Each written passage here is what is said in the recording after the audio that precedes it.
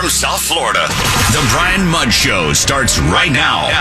News Radio 610 WIOD.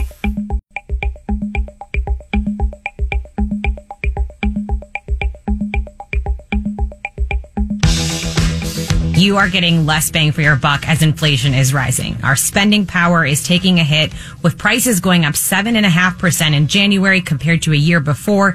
That's the fastest pace we've seen in 40 years.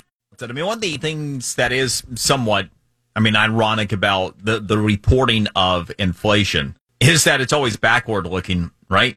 Here to talk about this, whiz-bang smart guy. One of the few in the financial realm that I trust because he makes a career out of being right.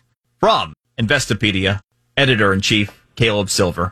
Caleb, what's your read on yesterday's inflation report? Well, larger than we expected, of course. It's a big number, and when you look at where the pain is, it's pretty much everywhere we spend money, but it's energy and food, and then all the services that we've been buying over the last 6-7 months that we weren't spending money on before. So big number, but to your point, I think you were making earlier, there's a lot of pressure on the economy in a lot of different ways right now, but this is what you get on the other side of the recovery when we weren't spending on what we were spending on, and we had discretionary income. We started spending a lot. There's pricing power on the part of the retailers right now, and there's a limited supply of goods. This will eventually subside, but it's been going on a lot longer than everybody thought.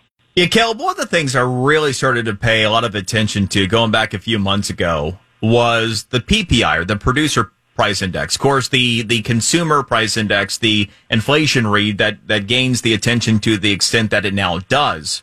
That is ultimately what we're paying, but isn't the Producer Price Index often a leading indicator? And when we saw that there was a huge divergence, that you had companies that at the wholesale inflation level, they were paying about 10% more and passing about 7% onto us, wasn't that an indication that it was going to go higher?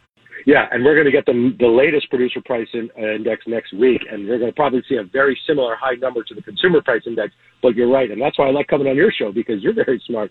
Those feed consumer prices. What producers are paying at that factory level or at that import level are what eventually gets turned around and priced to us. So you're hearing pretty much every retailer right now saying prices are going to be high and we're going to keep them high. Everybody from Chipotle to Clorox is saying high prices are here to stay for a little bit. For a while, you better get used to it because they're paying more when they're getting those goods. So that's how this whole thing is connected. How long are consumers going to be resilient? Well, we just learned this week that consumer debt topped $1 trillion this last quarter, up topping $15.3 trillion overall last year. We haven't had debt levels this high in such a long time.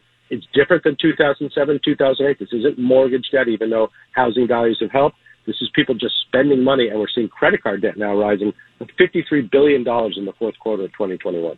Well, and of course, all that debt, especially credit card debt, variable rate debt, with interest rates getting ready to go higher. So about that, first, you mentioned mortgages. Mortgage rates have been ticking quite a bit higher here of late. I mean, it's been moving as fast in the last month as it has over the past year. And then you talk about the Federal Reserve. What's your expectation there? Yeah, I mean, we haven't even seen the Federal Reserve move the overnight lending rate, and mortgage rates now are up over 4%. The 10-year yield is up over 2%. We haven't even had an interest rate move, but the Fed's going to be aggressive, and those inflation numbers we saw yesterday, those sent a big warning shot across the Fed's bow that if they're not coming aggressive with a 0.5-point rate hike come March, they're not coming with enough ammunition, and the economy is going to overheat here. Consumers will eventually get tapped out or get freaked out and stop spending. That'll send us into an economic downturn. I don't think that's going to happen, but it is a very, very thin tightrope the Fed has to walk here. How much they're going to raise, when they're going to raise, what's too much and what's too little. Very tricky spot for the Federal Reserve. Caleb, always a pleasure talking with you. Thank you so much for your insight. Have a great weekend. Thanks for having me. You too. It's Caleb Silver, editor-in-chief, Investopedia. If you only have a 401k, you're not getting the most for retirement. Wait, what? Add a Robinhood IRA on top, then they'll boost it by 3%. You can do that? And if you transfer in any retirement account, you get 3% on top of that. Is there a limit to the match? No limit. Robinhood Gold gets you the biggest contribution match of any IRA on the market. Sign up for Robinhood Gold at Robinhood.com/boost by April 30th. Subscription fees apply. Investing involves risk. 3% match requires gold for 1 year from first match. Must keep IRA for 5 years. Match on transfers subject to additional terms and conditions. Robinhood Financial LLC, member SIPC.